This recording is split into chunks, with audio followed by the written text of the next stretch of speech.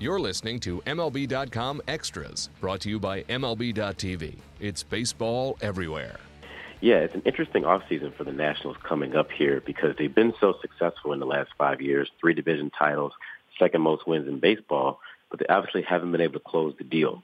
So they're kind of in this weird place where, you know, it's do we kind of retool and gear back up with the guys we have, or do we make kind of a major splash to kind of try to push forward and get over that kind of proverbial hump to not only get to the second round, but to eventually reach the World Series. So, you know, the Nationals are always a team that you have to watch for in the free agent, even when there's not a clear need. A couple of years ago, of course, they looked like their starting pitching was all stacked, and they went out and signed Max Scherzer to a 7-year deal. So the biggest things for them going into it is number one, going to be closer.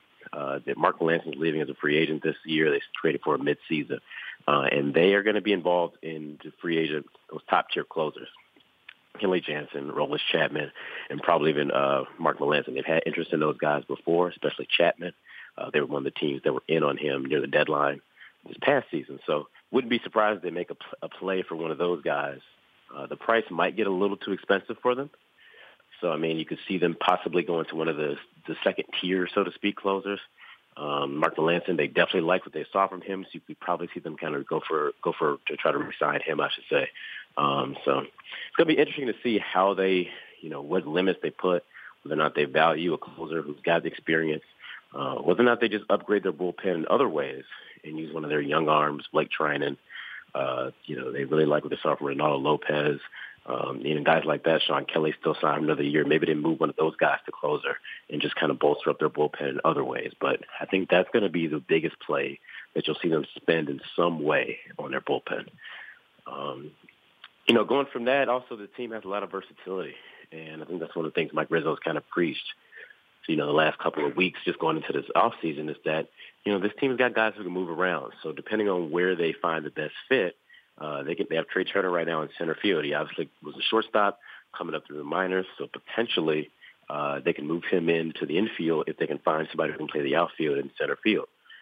They find a corner outfielder. They might move Bryce Harper to center field and, you know, play somebody in the corner outfield. Also, you've got Jason Worth, only 1 more year left on his deal. So you're going to have an open spot in the outfield at some point as well. And, of course, Bryce Harper's contract is coming up in 2018, so you're not sure how long he'll be around. So they've got some pieces that they can potentially move around. It kind of going to be whatever we can find best fit through free agency, through trade. They find an infielder. They may, you know, plug in somebody new at shortstop and keep Trey Turner out in center field. But they may move Trey Turner around a lot. I think that's kind of the things that they have hinted at, that he might not necessarily have one kind of home base position next year. He may just kind of hop around to make sure he's starting every day. But, you know, it's something that they like, the flexibility that he provides. So those are two things I think they definitely have to watch for. And, of course, the catching position as well. Wilson Ramos, of course, had that brutal ACL tear near the end of the season.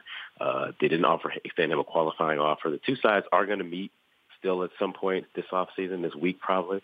And, you know, they're going to try to see if they can work something out, work some kind of deal out to keep Ramos with the team.